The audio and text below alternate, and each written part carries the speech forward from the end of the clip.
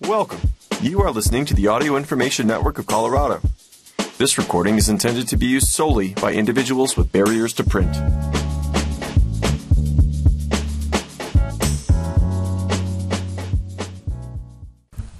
Hello. Thank you for joining us for the Friday, April 7th, 2023 reading of the Human Health Program. My name is Emily Crocker. On today's program, Health Truths You Can Ignore from AARP Bulletin. And Do I Really Need to Floss? And other questions about dental care from NPR. Plus, How to Tell if Eggs Are Bad from Eating Well. And more, time permitting. Here's our first report. Health Truths You Can Ignore. These 10 common beliefs about wellness just don't hold up. Here's why. By Michelle Crouch from AARP Bulletin. Sometimes an offhand comment seems to become a fact when it's repeated often enough, even without evidence to support it. That's particularly the case when it comes to health. Luckily, many of these facts are not matters of life and death, but any kind of misinformation is potentially dangerous. We gathered a wide mix of common assumptions about ordinary health concerns to give you the right facts. Here's what we found. Number 1. The claim. You need 10,000 steps a day to boost your longevity. What science shows? The latest research shows that as few as 6,000 steps a day can do it. One 2022 study found that adults 60 and older who clocked 6,000 to 8,000 steps daily had a 50 to 60% lower chance of early death. Number 2. The claim. Running will damage your knees. What science shows? Studies in recent years reveal that running does not raise your risk of knee problems. In fact, pounding the pavement seems to protect your joints. One large study found that runners were half as likely to develop knee osteoarthritis compared with non-runners. Runners typically have stronger quadriceps muscles, which helps to protect the joint, explains Grace Lowe, a researcher at Baylor University College of Medicine. Number 3. The claim. You need to drink 8 glasses of water a day. What science shows? Many people aim for the often recommended 8 glasses of water a day, but there's no science behind that number, says Karen Eilber, a professor of urology and obstetrics and gynecology at Cedars-Sinai Medical Center. Urine color is a good indicator. It should be light to medium yellow. Number 4. The claim. Everyone should take a daily multivitamin. What science shows? A 2022 review of 84 studies by the U.S. Preventive Services Task Force found no convincing evidence that multivitamins have any benefit for non-pregnant adults. You'll get much more bang for your buck if you eat a healthful diet with plenty of fruits and different vegetables, says Jeffrey A. Linder, Chief of General Internal Medicine at Northwestern University Feinberg School of Medicine. Number 5. The claim. Rest when you have back pain. What science shows? While it's fine to rest for a day or two after a back flare-up, studies over 3 decades show that you will recover faster if you remain active, says James Powers, an internal medicine geriatric physician at Vanderbilt University Medical Center. Prolonged bed rest makes most types of back pain worse. The more you don't use your muscles, the stiffer you will get, he says. Number 6. The claim. CPR requires mouth-to-mouth contact. What science shows? Studies of adults who experienced cardiac arrest outside a hospital found that cardiopulmonary resuscitation involving only chest compressions given by rescuers who weren't medical professionals is just as effective as, if not more effective than, CPR administered with rescue breathing, says Ahmad Idris, an emergency medicine physician. Number 7. The claim. Green or yellow mucus means you need an antibiotic. What science shows? Green or yellow mucus is a sign your body is fighting off an infection, says William Schaffner, an infectious disease expert at the Vanderbilt University School of Medicine. Most respiratory infections are caused by viruses, not bacteria, he notes, and antibiotics don't work on viruses. Number 8. The claim. The flu shot can give you the flu. What science shows? This exasperates doctors because it's biologically impossible, Schaffner says. The vaccine is made from inactive pieces of the virus, he says. People who say they got the flu after the shot may have picked up a different type of respiratory infection. It takes about 2 weeks for the shot to be fully effective. Number 9. The claim. You'll get sick if you go out with wet hair or no coat. What science shows? Going out in winter temperatures without a coat or with wet hair may make you shiver, but that alone won't make you sick. Colds are caused by viruses, not by cold temperatures, Schaffner says. A few studies have found that cold temperatures may suppress the immune response, so if you do encounter a virus, you may be more likely to get sick. Number 10. The claim. Avoid dairy if you have a cold. What science shows? The idea that milk increases mucus is centuries old, but most research indicates that dairy products do not increase the production of phlegm. In one study published in the American Review of Respiratory Disease, people with the common cold showed no increased phlegm or congestion when they drank milk. Another study found no difference in mucus production between milk and soy milk. Number 11. The claim. Avoid exercise if you are unwell. What science shows? Studies have found that mild to moderate exercise when you have an upper respiratory infection may help you feel better faster. Lying in bed can weaken your muscles and predispose you to pneumonia, Schaffner says. Light exercise prompts you to breathe deeply and cough, which gets things up, he says. Number 12. The claim. Coffee dehydrates you. What science shows? Caffeine is a mild diuretic, meaning it can stimulate your body to produce extra urine. However, research shows the liquid in coffee counteracts any dehydration effects. One study published in the American Journal of Clinical Nutrition found that people urinate the same amount whether they drink coffee, soda, tea, a sports drink, or water. Number 13. The claim. If it's an actual heart attack, you will have chest pain. What science shows? About 42% of women and 31% of men don't have chest pain during a heart attack, according to a study published in JAMA. Other symptoms include shortness of breath, lightheadedness, nausea, and pain or discomfort in the back, neck, jaw, or one or both arms. Number 14. The claim. Cranberry juice cures urinary tract infections. What science shows? Chugging cranberry juice won't help if you have a bladder infection, says Pamela Levin, Associate Professor of Urogynecology at the University of Pennsylvania. If you have symptoms such as burning while urinating, you typically need antibiotics and care from your doctor, she says. Cranberries are linked to preventing, not treating, infections, she says. Number 15. The claim. Air hand dryers are more hygienic than paper towels. What science shows? They may save trees, but air hand dryers in public restrooms don't remove germs as well as paper towels, according to research. Even worse, they may spread germs around. One study published in the Journal of Hospital Infection found that airborne bacteria counts were 27 times higher when jet air dryers were used. Number 16. The claim.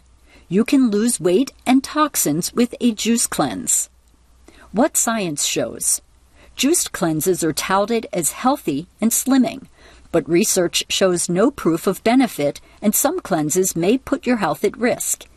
In fact, one review study found no evidence that detox diets work to eliminate toxins.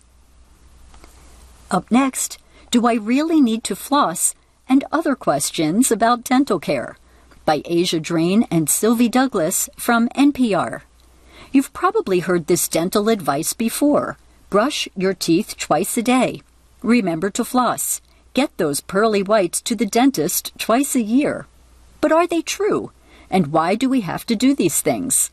We asked dental hygiene professionals to answer 5 basic questions about how to care for your teeth and keep them healthy. Here's what they had to say. Number 1, how often should I really brush my teeth? You should brush your teeth twice a day for 2 minutes each time, according to the American Dental Association.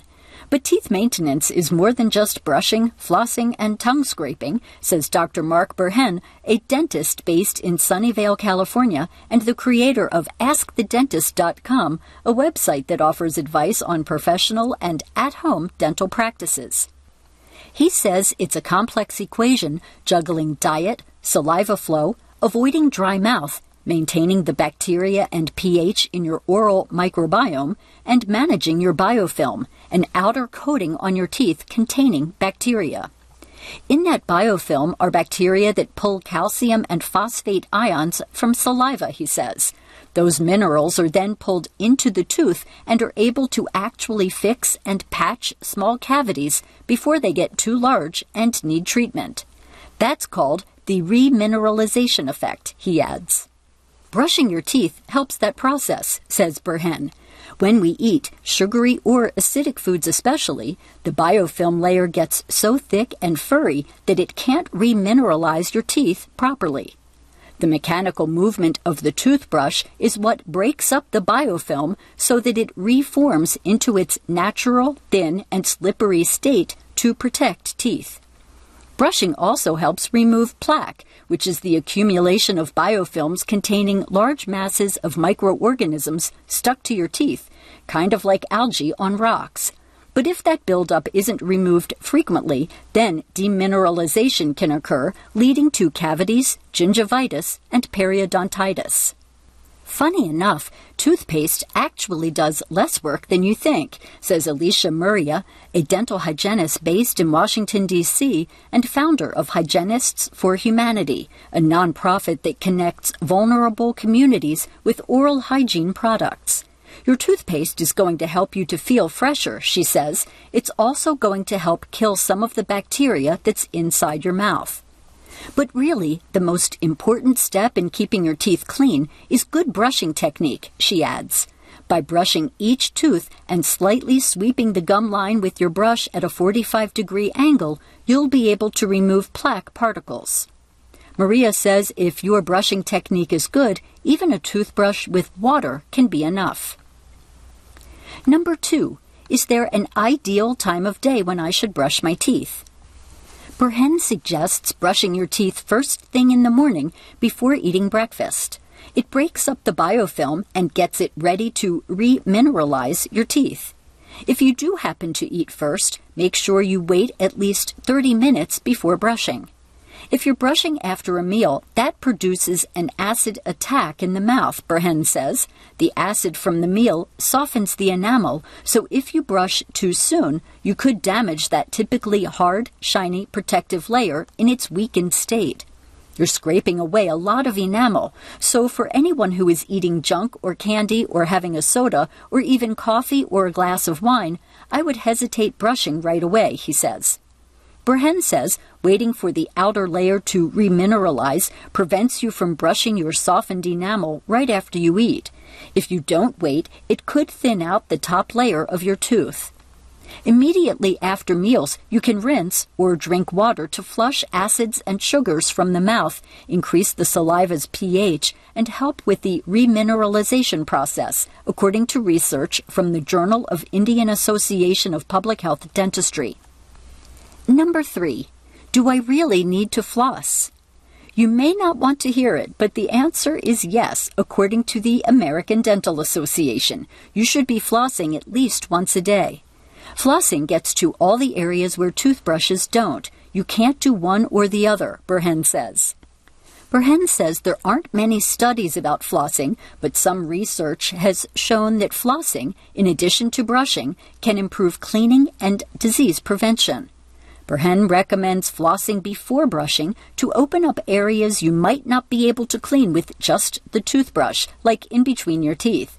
Flossing helps remove food debris and plaque before it hardens into tartar, a hard mineral deposit that can only be removed by a professional.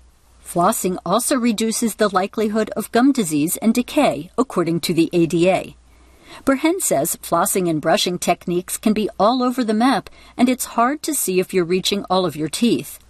That's why I recommend to my patients to buy a makeup mirror, Berhen says. You get these little makeup mirrors that are lit up, you mount them on the wall, or you can suction cup them on your mirror and take a look at 5 times and 10 times with a light inside the mirror, inside your mouth, he says. And if you see blood as you're flossing or brushing, Berhen says that's usually not from brushing too hard. He says that's an early stage of gum disease, or gingivitis. Gingivitis is classified as a type 1 category for gum disease, he says.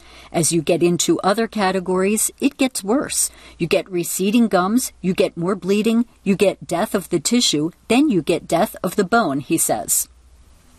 Number 4. How do I whiten my teeth? From specialty toothpaste to DIY hacks to at-home whitening strips, there are all kinds of products and methods to help whiten your teeth, but dental professionals say to be wary. Berhen says the charcoal and whitening toothpastes you might find at the drugstore are so abrasive they can make your teeth sensitive and potentially wear your teeth and gum line down. The ADA discourages using home remedies like brushing teeth with lemon juice or rubbing vinegar on your teeth. There are limited studies on the efficacy of these methods, according to the ADA. And when it comes to at-home whitening strips or other products, they can be okay, but do it slowly, says Berhen. He recommends whitening products with carbamide peroxide concentrations of 10% or less. But the ideal way to whiten your teeth is to ask your dentist for professional advice, he says.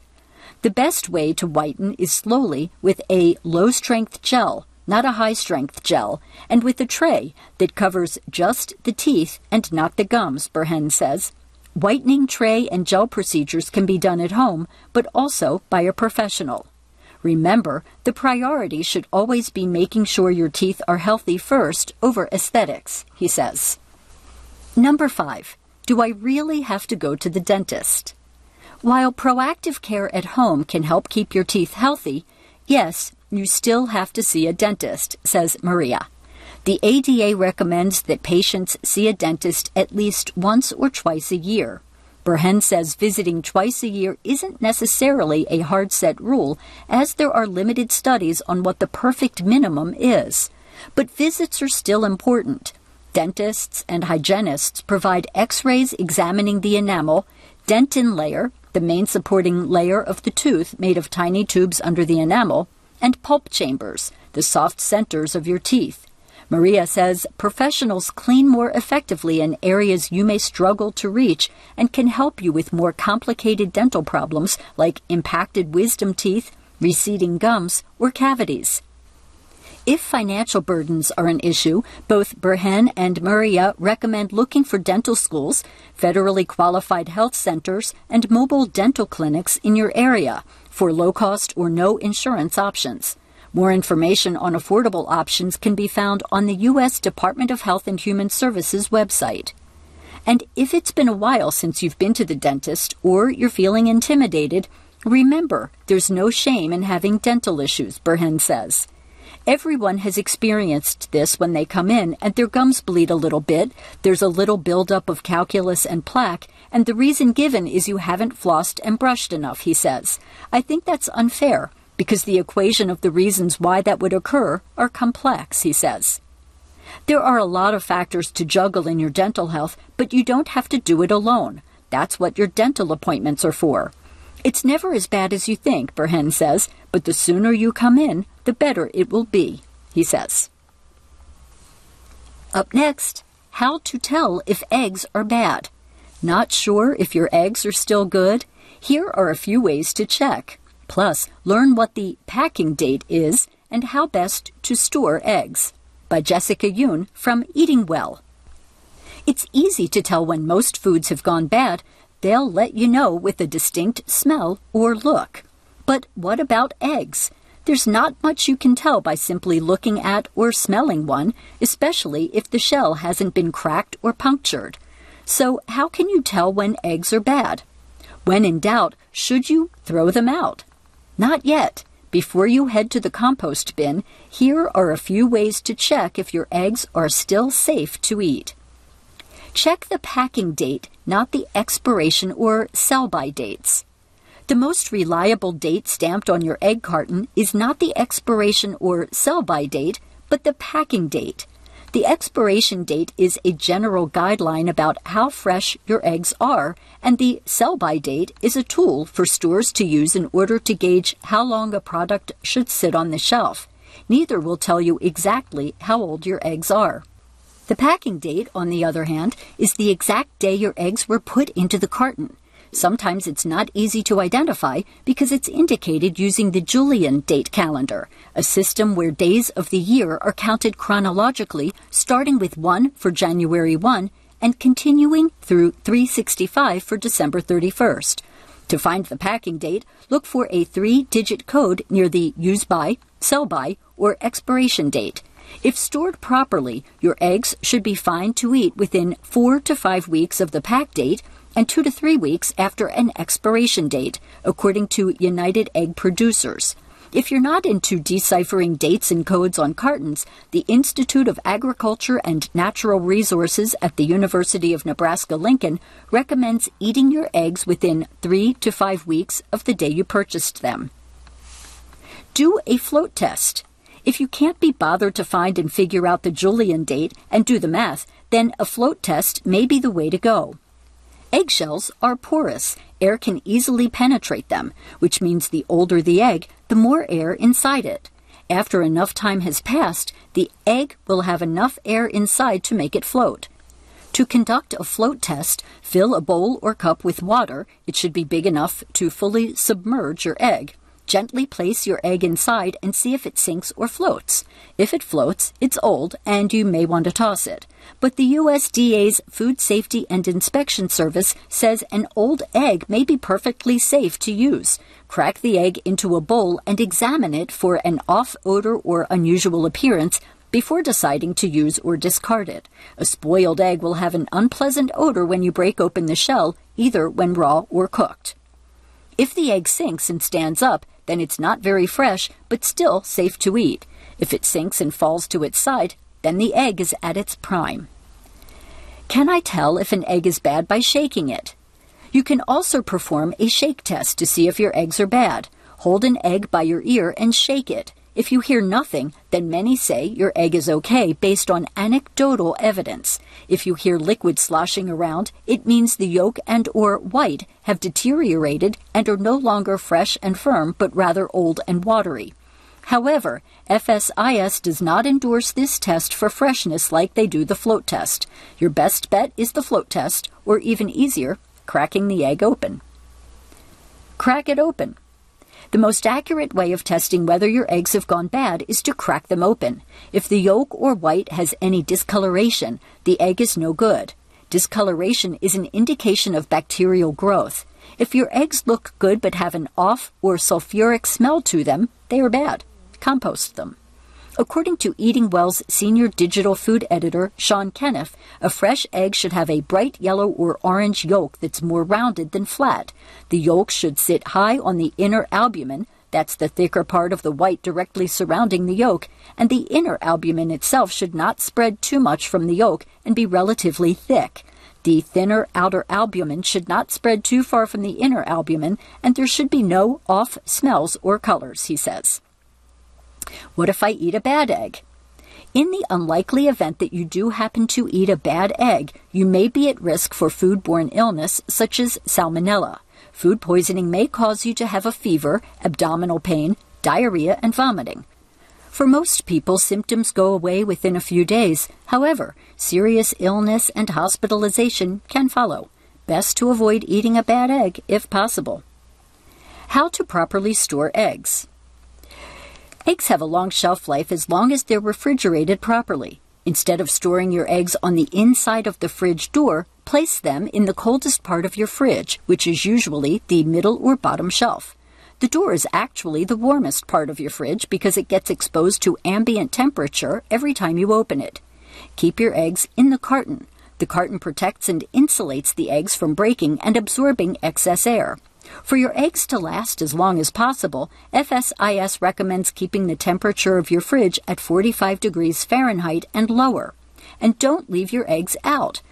According to FSIS, discard all perishable foods such as meat, poultry, eggs, and casseroles left at room temperature longer than 2 hours, 1 hour in temperatures above 90 degrees Fahrenheit. The bottom line? As long as they've been stored properly, eggs can keep for 4 to 5 weeks after they've been packed. Make sure to store your eggs in the coldest part of the fridge and in the carton they came in. If you're ever in doubt, perform one of the tests, the float it or crack it, don't shake it, to determine whether your eggs should be used or tossed. Thank you for joining us for the Human Health Program. My name is Emily Crocker.